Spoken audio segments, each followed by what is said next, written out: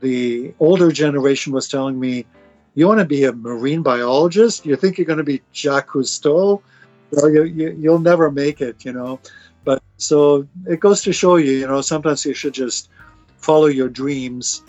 So I guess in a way, I go fishing. I love I'm very inquisitive about what's going on there as I'm fishing and then depicting the animals in my jewelry. I guess I am kind of a marine biologist.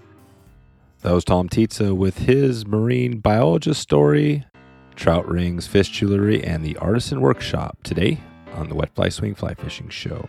Welcome to the Wet Fly Swing Fly Fishing Show, where you discover tips, tricks, and tools from the leading names in fly fishing today. Hey, how you doing today? Thank you for stopping by the show. Before we get into this one, please share this episode or any past episodes if you get a chance. If you know somebody who wants to break in and learn a few tips and tricks and hear some stories, click that share button and copy that link and share it out. Thank you in advance if you've had a chance to share this episode today or down the line. Established in 1928, Daddy Flies is the oldest family-run fly shop in the country, now in their 94th season. Daddy's mission has always been to supply the fly fishing community with the finest products and services. Every fly they sell is either tied in-house or by a handful of select tires. You can head over to wetflyswing.com/Deddy, that's DETTE, to grab your flies today. That's wetflyswing.com/Deddy. Rare Gear makes truly unique and innovative fishing gear to help you travel lighter, faster, and fish more often. This telescoping fly rod doesn't need guides and packs up small enough to fit in the pocket of your backpack. This is likely the most unique rod you've seen this year, so you're going to have to take a look for yourself. You can go to Rare Gear right now. That's REYR gear.com to check out one of the most unique rods right now. That's rare, REY gear.com. Tom Tietze, rhymes with pizza, the man behind the Artisan workshop, is here to share his fish passion, story, and jewelry. Tom is here to break down some of his most popular brook trout rings, some of the steelhead rings, and his spawning salmon jewelry, and some different types of metals you should be thinking about if you're in the market for a ring or jewelry. Some really interesting stuff here today. I'm excited to jump into this one right now. So without further ado, here is Tom Tietze from the Artisan Workshop. How's it going, Thomas? Very well. Thank you, Dave. You actually even pronounced my name correctly. Most people don't get that right. That's right. Well, it's the I'm not sure. I can't remember what they call those things, but when you can't pronounce name, but somebody says it's pizza instead of Tietze. You know what I love when guests do that for me because I love those. And one of our listeners will have to reach out and tell me what that's called. Or do you know what that's called when you do that with the words? Oh, I don't know. I should know, but I don't. Yeah, exactly. I think it's a mnemonic device. That might be what it is. Mnemonic device, potentially. So anyways, we're going to get into fish jewelry. You've got a bunch of cool rings with like trout and salmon and jewelry, all sorts of stuff. And we're going to dig into that today. So maybe you could just take us back. I know you do a little bit of fishing out there. Maybe you could just talk about how you found yourself kind of doing the jewelry. I know you did, it sounds like a long career, but how'd you get yourself into fish jewelry? Well, as a kid, I was fishing ponds around the San Francisco Bay Area, which I credit for keeping me out of trouble while I was in junior high school. I was out there pretty much every other afternoon fishing for bass. And so I developed a love for fishing and nature and those creatures around the pond. And then when I was 18, I started out with a friend of mine who was cutting opals and just playing around in his garage. We found ourselves working together, making some simple jewelry. And then at an arts and crafts fair when I was, I think, 19 or so, I had a bunch of his stuff stolen from me. And I thought it was the end of the world, but I had to repay him.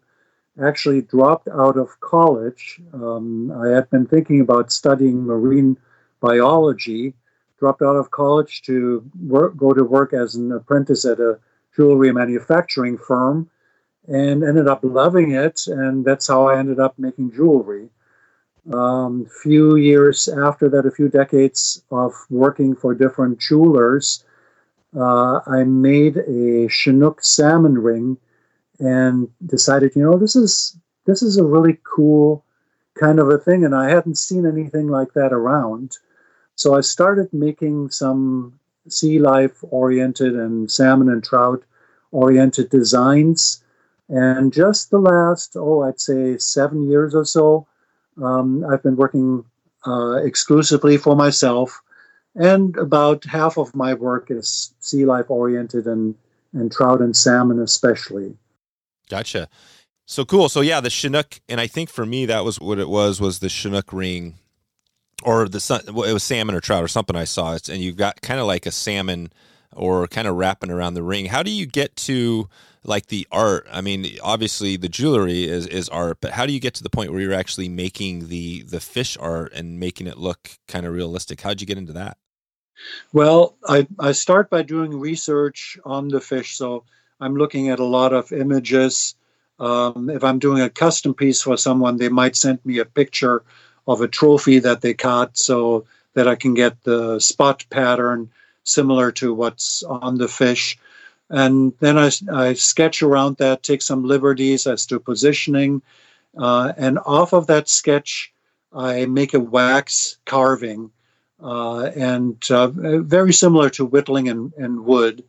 And then I encase that wax carving in plaster, stick that into a kiln, put it into a centrifuge after the wax is melted out of it, and cast silver or gold into the mold. And then it's using different jewelry tools to finish it, engrave it, set gemstones, and get it all polished up. Amazing. Yeah. And you're talking about a process. Obviously we're not going to cover the whole process today, but you're doing these rings now, and I'm not sure how long you've been doing like the fish rings, but you've been doing jewelry for what, like over 40 years? Yeah, I'm approaching 65 years of age. So, I've been doing it for a while. And, but yeah, the fish rings, I started about 25 years ago, but seriously, really the last 7. And I make different species. One of my favorites is brook trout. They're just one of the most beautifully marked fish. And, they almost look like some kind of a tropical fish. They're amazing to me. Yeah, that's right. And if we wanted to see the brook trout, this ring, is this on a ring? Could we go to your website and take a look? I've got it on artisanworkshop.com or my Etsy page, which is Sea Life Studio. So either one of those, you can view them. But I have other things besides what's there. In fact, I customize these pieces oftentimes for wedding rings. There's a lot of men that won't wear a regular band, but I'll tell you what, they'll wear that Chinook ring as a wedding ring. So that's right. How does that feel when you got people out there wearing, I could just imagine the jewelry, that's cool, but you literally have somebody wearing a wedding ring, something you created. How does that feel for you? I get a kick out of it, and it's meaningful to me. That's the personal connection for me. To me, jewelry isn't just a product or a commodity. I think it needs to tell a story and be part of somebody's life and mean something special. So I really love that when I meet people that have purchased my things. And oftentimes now, if I'm at an art show or something, I run into people that come to my display that are actually wearing one of my pieces. So I get a kick out of that. Yeah, that is cool. So what is, out of what you do, you said the brook trout is one of your favorites. Are there some other ones that are either kind of you see sell more frequently or some of your other favorites?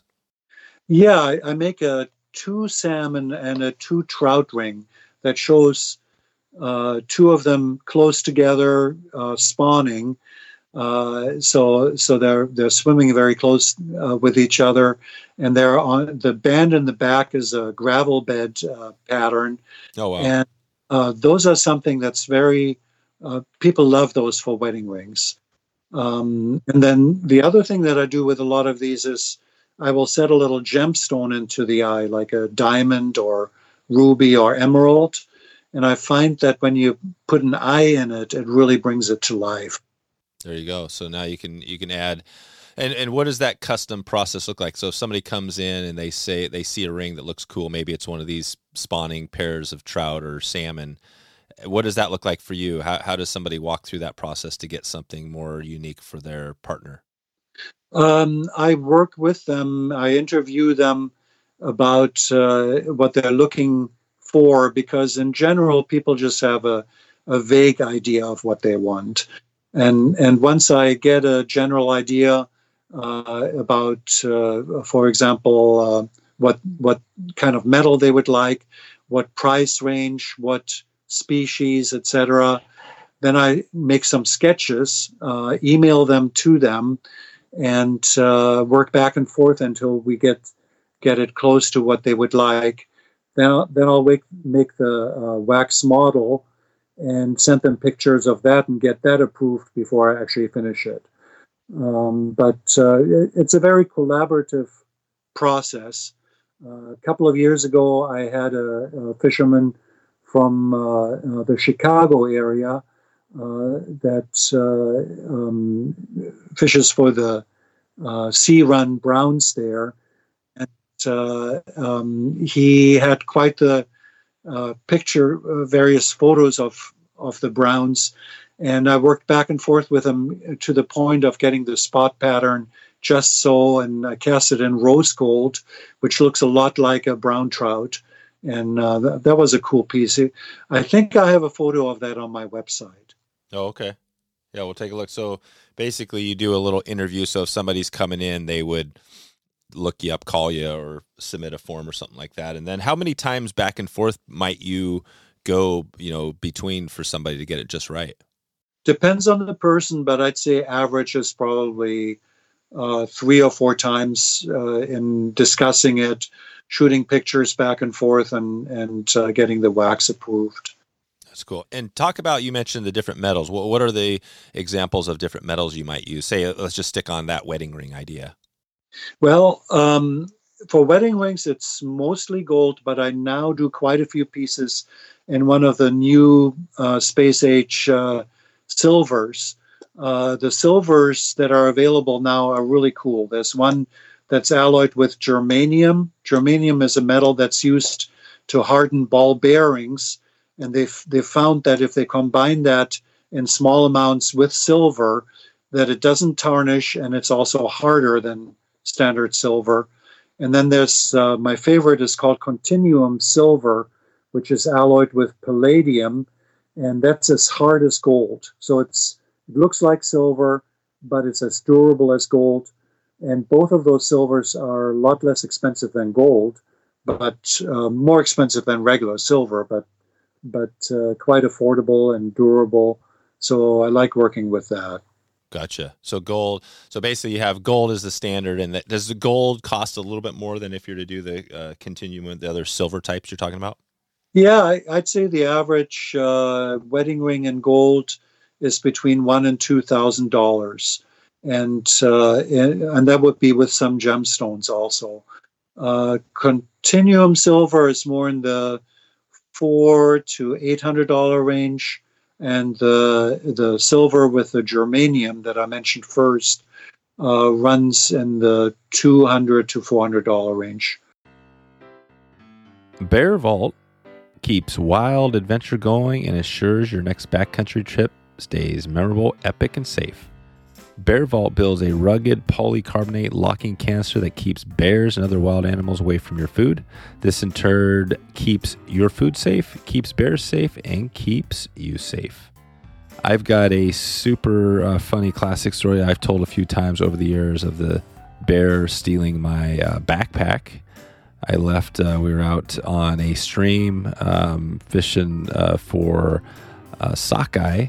I left my backpack on the bank, and when I came back, it was gone. Left a few nuts in the pack, and I lost my backpack that day.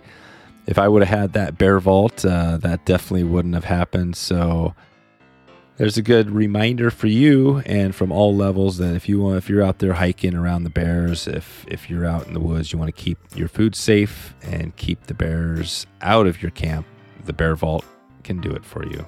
And you might not realize this, but this type of thing happens all the time, even to experienced outdoorsmen. The great news for us now is we can experience all the great stuff on these remote trips without the worry. Sleep soundly knowing your vault has sealed the deal for you.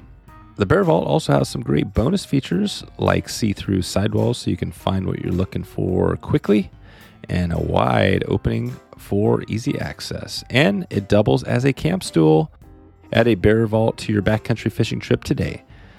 Check in with the crew at Bear Vault. That's wetflyswing.com/Bear Vault. You support this podcast by clicking over to check out Bear Vault. Okay, back to the show. And so basically those dollars there are for like a completed, are you talking about a completed ring if they're getting gold versus silver?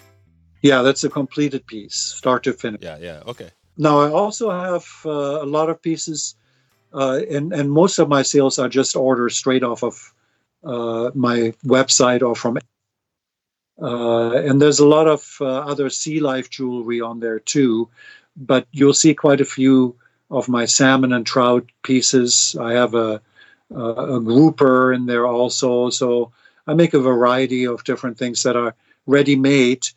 And so my things are either ready-made like that, or they're customized. So I work off of a mold that I already have that's just altered a little bit to personalize it. And that's less expensive than a full custom piece, or it's a full custom. So it's those three categories. Gotcha. So you do a little bit. So yeah, a lot of the sales just come in, they see a ring, they're like, boom, they get it through your website. But you do a little bit of custom as well. So if somebody wanted, like you said here, if somebody wanted to get is it Continuum silver? Yes. Continuum. Yeah. So if somebody wanted to get that, they could work with you, talk to you on the phone, get the right species, maybe get the right patternings. Let's just take, for example, we're going to do a steelhead. So if we were going to do a pair, have you ever done any steelhead? I have, yeah. So I do this one of two different ways. If somebody likes a ring that they see, but it's not the right species, I can actually sometimes start with that mold, alter it, recarve it, change the tail, the kype, etc. on it, and create the species that they're looking for. And or I start from scratch and carve a brand new one. Right, or a brand new one. And what is your process? So the whole process, you mentioned a little bit of it, of going through the wax and stuff. What does that take you? Let's say somebody has a brand new species you've never done before. Let's say, well, there's the first question before we get there. So are there any, like, what if you get some random species you've never done before? Do you dig into that as well? Actually, I really like that. Okay. And I do, sometimes it goes as far as doing an inlaid body where it's where the body is made out of opal. And then the fins and all of that are the metal. So yeah, I do some really kind of sculptural pieces that are whatever species people are looking for. There you go. That's cool. So you can do pretty much you can do anything, and that's what sounds like the cool thing about this is although people could buy straight from your website right now, the customizing seems like the really cool thing that you could get something really unique and exactly like you said, the steelhead would be one thing you could do. And that's something that I actually enjoy the most. When I have a mold of something already, it's a bit more of production work, and I don't get as much of a kick out of that as creating something brand new. Yeah, and talk a little bit about so we got the rings. We're talking a little bit about the rings here. You've also got necklaces. Talk about all your, like, the Artisan workshop, your website. What else do you have there? Do you have, like, everything? Or what if somebody comes in and says, I want a nose ring or something? Can you do a little bit of everything? No, that's a new one. I haven't done a nose ring yet. But yes, I could. I'd have to research a little bit there. But yeah, I do a little of everything, actually. My background is as a custom jeweler for different jewelry shops, fine jewelry shops. So, for example, in San Jose, I worked for Spectrum Design Jewelers, which does some pretty elaborate custom work. I was there for about 10 years. So, and here in the Portland area, I've been working for different shops. So my background is pretty thorough. I'm kind of a generalist, so that I can do pretty much everything, including platinum work. Oh, wow. Yeah. And if there's something that I can't do, for example, I don't do CAD. And that there's a big trend right now towards CAD/CAM work in jewelry. So if I have a piece that works out better in CAD, I farm the modeling. Gotcha. Out. Yeah. What is CAD? Well, it's CAD/CAM, computer-aided design. Oh, yeah. Yeah, so that they mill it out with a printer, with a CAM printer. And what I find with a lot of that jewelry is it's still a bit mechanical. It's not quite as organic and as alive, I feel, as handcrafted things. And to me, the handcrafting is important. That's kind of an art that's being lost now more and more, and that's really a shame. So that's one of the reasons why one of the aspects of what I do right now is I train jewelers in that craft. I recently took on an apprentice. I swore I would never take on an apprentice, but I finally decided, I got to pass these skills on. I'm turning 65. I think the last quarter of your life or so should be spent passing on what you know. And so I work with other jewelers and teaching them this craft, and so that's a big do now. That's cool. How did you find? I'm curious on the apprentice. How did you find that person? Because I know there's probably people listening right now who do a lot of cool stuff in the arts, and they're probably thinking, "Wow, this would be a cool thing to learn about." Well, first answer: how did you find your current apprentice? Or are you also looking for other people to connect with you? Well, the nice thing is, since I teach jewelry workshops, when I'm working with a student, I see what skill level, what drive, I get to know their personality and see how that would fit. So my latest apprentice, Jamie, she was just a natural fit, and she's got the skills. She's got the vision, and that makes all the difference. And you don't have to try them on as an employee, which can be a very frustrating experience.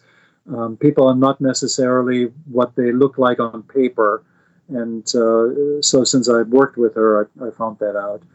I'm not, as of right now, I'm not looking for another additional apprentice, but I do offer those workshops. So if there's somebody in the general area that's interested, they can look me up and we can arrange it. Okay, perfect. And those workshops, you are doing those? Are those all in person, or are you doing some stuff virtually? Right now I'm doing everything in person. I was going to try to do that shift during COVID, but and I'm so glad to just get back to the bench and do it there. It's more difficult to do that virtually. Exactly. And in person, it's also, you can purchase a course. It's probably similar with, say, fly tying. I mean, if you watch something on YouTube, it's different than having an instructor there and say, oh, you're holding this a little too tight, or why don't you wind this a little closer, and so on. You can get into, you can kind of direct people individually into what they're working on, and it works out better. Yeah, no, I hear you. I think that, it's interesting that we've had a couple of fly tying kind of gurus on. Tim Flagler was one on a recent episode, and we talked a little bit about that because he does some classes, and he was actually saying a little bit differently there that on fly tying, obviously having a one-on-one is definitely the best, but he was saying that sometimes with videos, because he does such a good job with his videos, he's a videographer and stuff, that he could zoom in on every part and have multiple stages. So he thinks that people actually with his stuff learn better seeing his videos than they do. And the other cool thing is the reach, right? Imagine one video or one course you could reach, you could scale it, but it sounds like you're not really thinking about scaling yours necessarily. You love the one-on-one stuff. I do. And I'm kind of that way with everything that I do. I'm not really looking at scaling my jewelry business. I like the pace I'm going at, and I'm not looking at mass producing things, Mm-hmm. Now, when I teach workshops, I teach up to 3 students at a time. But I'm finding that I've taught many classes that had 10, even 20 students, and they just can't get in close enough to really see what's going on. So I get your point about the zooming in. That makes a lot of sense. Yeah, that's good. Okay. Well, I think we have a decent feel for what you do. What else would you like, if somebody was coming in, if they were listening right now and they're like, okay, this sounds interesting, a new ring, some new jewelry. What would you recommend? What's the first steps if they want to check out what you have going? Well, I would say visit the website, check out Etsy, because I have more pieces on Etsy for sale. On my website, I have a larger catalog of things I've done in the past. So if they take a look at that, or actually if they've seen something somewhere or have pictures of jewelry or rings, I can use that as a starter also. And then they can email me or call me and just get the ball rolling, ask a couple of questions, and I'll guide you through it. So I like to make people feel comfortable. I'm pretty easy to deal with, and so that first step can sometimes be a bit intimidating, And also the other thing is that there's really no obligation. The first few talks and a rough sketch, I don't charge for that. Oh, that's cool. Once I have an idea of what we're doing, and we do then I'll do an estimate, and then we'll do a serious sketch that has a lot of detail to it. And I spend quite a bit of time showing it from different angles, and then we take it from there. Jackson Hole Fly Company might sound like a new brand to you, but they've actually been designing and manufacturing fly fishing equipment and flies since 1978 at their home base in Wyoming. In 2020, they launched jhflyco.com and started selling gear online directly to anglers all over the country. You can go ahead and take a look at their huge selection of fly rods, reels, lines, accessories, and thousands of fly patterns, all at great prices. I've been loving the new Jackson Hole Fly Sling recently, along with the rod, and excited to dig into a few more trips and share some pictures of me on the water with the sling pack. Definitely had to retire the old vest this year, so I was excited to dig into the sling. Just like Amazon, they'll ship everything directly to your door, saving you money and time. But unlike Amazon, you'll be supporting a great shop and this podcast simply by grabbing a few items. Go ahead, take a peek at what Jackson Hole has going right now. That's jhflyco.com/swing. Get free shipping on all orders over $50 right now, and you get 25% off your first order. Go to jhflyco.com/swing, SWING, to get 25% off right now. Check it out right now. You support this podcast and Jackson Hole Fly Company by clicking over through that link. Okay, back to the show. Yeah, no, I get a good feeling about how you do it. I like how it's more casual, easygoing. It sounds like we'll see from this episode how many people maybe we'll get you overloaded here, but we'll do our best to send a few people your way. But I'm curious on. I want to switch a little bit and go just a little bit back into your history, because I know you've got a little bit of an accent there. I'm curious about that, kind of where you came over from. It sounds like you maybe were here early as a kid, but also Jacques Cousteau, I know, is a big influencer, and he was a big person that I remember as a youngster, and probably some younger kids probably don't know about Jacques. I'll use this opportunity to put a link of a video to Jacques Cousteau in the show notes. But tell me about Jacques. What did he mean to you, as from what he did? Well, I was really inspired to become a marine biologist by watching his episodes. He was kind of the father of marine biology in a way, at least in popular culture. And forget what the name of his boat was. He had this. Oh, right. I can't remember. Yeah.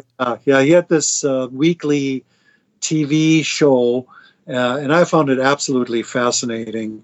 I ended up not studying marine biology, but I almost wished I had, because if I had done so in the 1970s, I would have been that first crop of marine biologists that ended up becoming very kind of the groundbreakers in that whole field.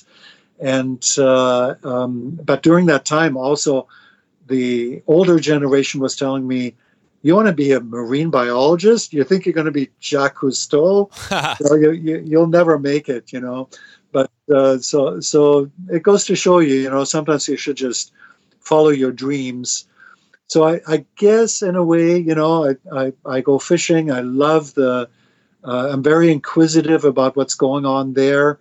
As I'm fishing and then depicting the animals in my jewelry, I guess I am kind of a marine biologist. But as far as where I'm from, I was born in Germany. I grew up there. Was born in Cologne. Lived in southern Germany. Moved here when I was 13. But in Germany already, I remember being really fascinated with the idea of fishing.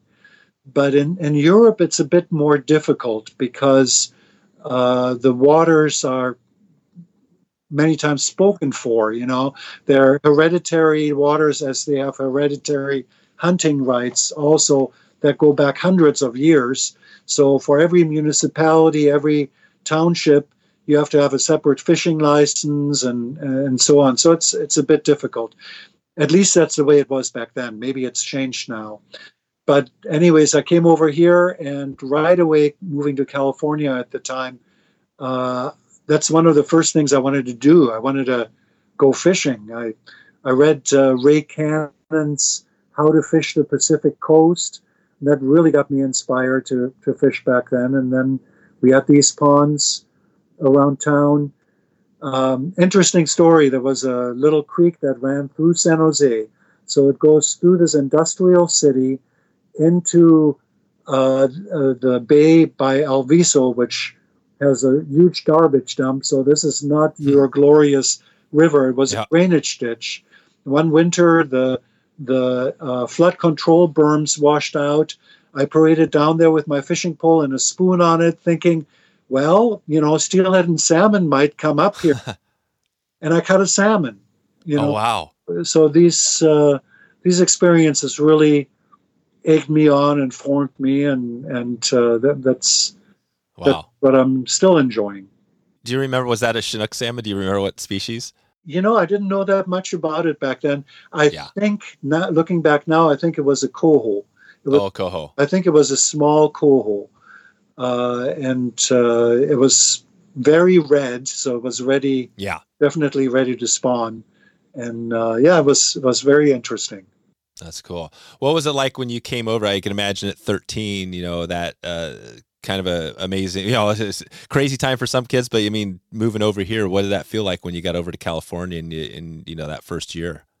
I absolutely loved it. In Germany, the weather is similar to the Northwest. And a lot of gray, a lot of rain. And we came over in March and drove down from the airport, this wide highway, and this boat of a car instead of our little clown cars in Europe. And the air was balmy. And the next morning when the sun came up, we saw palm trees. And I thought, I thought I was in heaven, you know. So, I really enjoyed it. Being a teenager was a bit of an adjustment, but it was inspiring to me. So, and the outdoors, the possibilities here in the States are just much more extensive than they are in Europe, where everything's built up. So Right. you have to travel Right. to Europe to get out into nature. That's right. How'd you get up? How'd you move from California? What brought you up to Oregon or Portland? Well, loved it. I met a woman, moved up here 17 years ago now, 18 years ago, and was married about, 16 years ago now. Oh, So, wow. yeah. Her name is Jeannie. She is now a retired English teacher. I've got 2 grandkids now, Oh, wow. 3 and a 5-year-old that I took fishing for the first time this last summer. So that was exciting. That is exciting. Did you make the ring for Jeannie? I did, yes. And Yeah. she still kicks me about this because I finished it the morning of our wedding. So, Oh, wow. yeah. What was describe that ring? What could you describe? Was it like we're talking about a gold ring or? Yeah, this one is different. It's she loves Art Nouveau and Art Deco style jewelry, and this is an Art Deco ring that I designed that has white gold and rose gold in it with small little diamonds, and it's a really cool design. Nothing having to do with trout or salmon. Gotcha. No, that's cool. Right on. This is cool, Thomas. You've got a cool story here, and it's inspiring, and because it sounds like you would be a cool person to connect with, and hopefully some people listening, will head your way. And I know there's some people in the Northwest, so you might even get maybe a new apprentice, somebody listening right now who's interested. So we'll have to see how that goes, and maybe you could let me know if that happens down the line. I will definitely tell you. A couple more things. Yeah. Anybody that purchases on Etsy or on my website something that's in stock, for the first year, I'm going to make a donation of 20% of that price to Trout Unlimited. And then I wanted to mention a little pointer. I went to the 50th anniversary symposium of the International Fly Fishers in Bend a couple of years back, and I had a display there at the trade show, and I saw the competitive fly tires there. I found that really interesting, and that got me thinking, a person could actually use little gemstones in their designs, and they're not necessarily expensive. For example, you could use, I have these little tiny cat's eye moonstones that have a cat's eye traveling across it, similar to a tiger's eye. I don't know if you're familiar with that gemstone, but so they're tiny, about 3 millimeters or so. And you can tie them in by using a little burr, say from Harbor Freight. You can score a little line around the circumference of it, and then tie that in with wire or thread. So you could create some cat's eye eyeballs on your pieces, or, you can do that with other cabochon type of gemstones. Not the faceted ones maybe, but definitely cabochons. So I thought that might be a cool interface between jewelry and fly tying. Yeah. No, that would. I think that's something maybe if somebody's interested, they could, give you a call or check in with you more and find out more information on that. Is that something, could we see anything like you're talking about there? Or is that something new that you're just thinking about? I don't have any pictures posted of that, but I could post something on my website. I think I'll go ahead and I'll do that. By the time this podcast airs, I'll have that posted. Okay, good. Yeah. Good. Yeah. And where would we set? Can we create let's see, I could just make something right now. I'll make a link to direct them over there. We'll just call it, now you're talking about the cat's eye, right? How would you describe this thing you're talking about here? It's a semi-translucent stone, so it's kind of silvery looking. It's kind of like frosted glass in appearance, except bright. It's got a high dome to it, but it has this line of bright reflection that travels as you turn it. That's why they call it a cat's eye. So it's a really cool look. Not that necessarily would attract fish, but it might attract fishermen. That's good. Okay. Well, I'll put a link out at wetflyswing.com/cat's eye. And we'll put a direct one to this. When you get that up, I'll put a link out to that. And then everybody can just go in the show notes and take a look at your website, obviously. But we'll try to direct them to there more specifically. Before we get out here, I want to check just on overall. It sounds like you have tons of knowledge, years and years of all this. If somebody, other than what you have going, which sounds like that's a good start, say you didn't have enough room for somebody to get in, where else would you send somebody to learn more about kind of the artisan type jewelry? I mean, there must be thousands and thousands of websites. Did you have a mentor, or what do you tell somebody if they ask you that? Yeah, I had multiple mentors. There's two things that I encourage people to look at. If they're local here in the general Portland area, the Multnomah Art Center is great for classes. So they have beginning classes there. Cool. And then if somebody is interested in learning about online courses and such, there's two resources. One is riogrande.com, and they are both a provider of tools and parts for the jewelry industry, and also they have a vast catalog of resources of teaching tapes, videos, etc. And the other one that's a great resource for budding jewelers is ganoxin.com. That's GANOKSIN. And that's a vast network of jewelers that mentor each other. And they have a large catalog of classes available through that also. Oh, there you go. And the first one was Rio. Was that, can you spell that one, the first Rio? Was that Rio Grande? Yes, Rio Grande, RIOGRANDE.com. Oh, perfect. Okay, great. Yeah, that's awesome. So we'll put links out to those in the show notes, and then, like you said, the just art centers. That's another more general place people could start. So, okay, Thomas. Well, in the next kind of year, you've kind of alluded a little bit of this, but anything else you want to give a shout out to? You have going with yourself, either the business or personally, you want to give a heads up on? Yeah, I'm kind of excited. We're going to take a road trip out to Montana this year, just a family vacation. But I'm going to take a pocket full of my trout pieces with me, and I'm going to see if I can connect with some galleries in Montana, maybe Whitefish or something, and see how that goes. Maybe if some of your listeners have some tips, or maybe someone owns a gallery or fly shop up there, I'd love to stop by and take a look at that.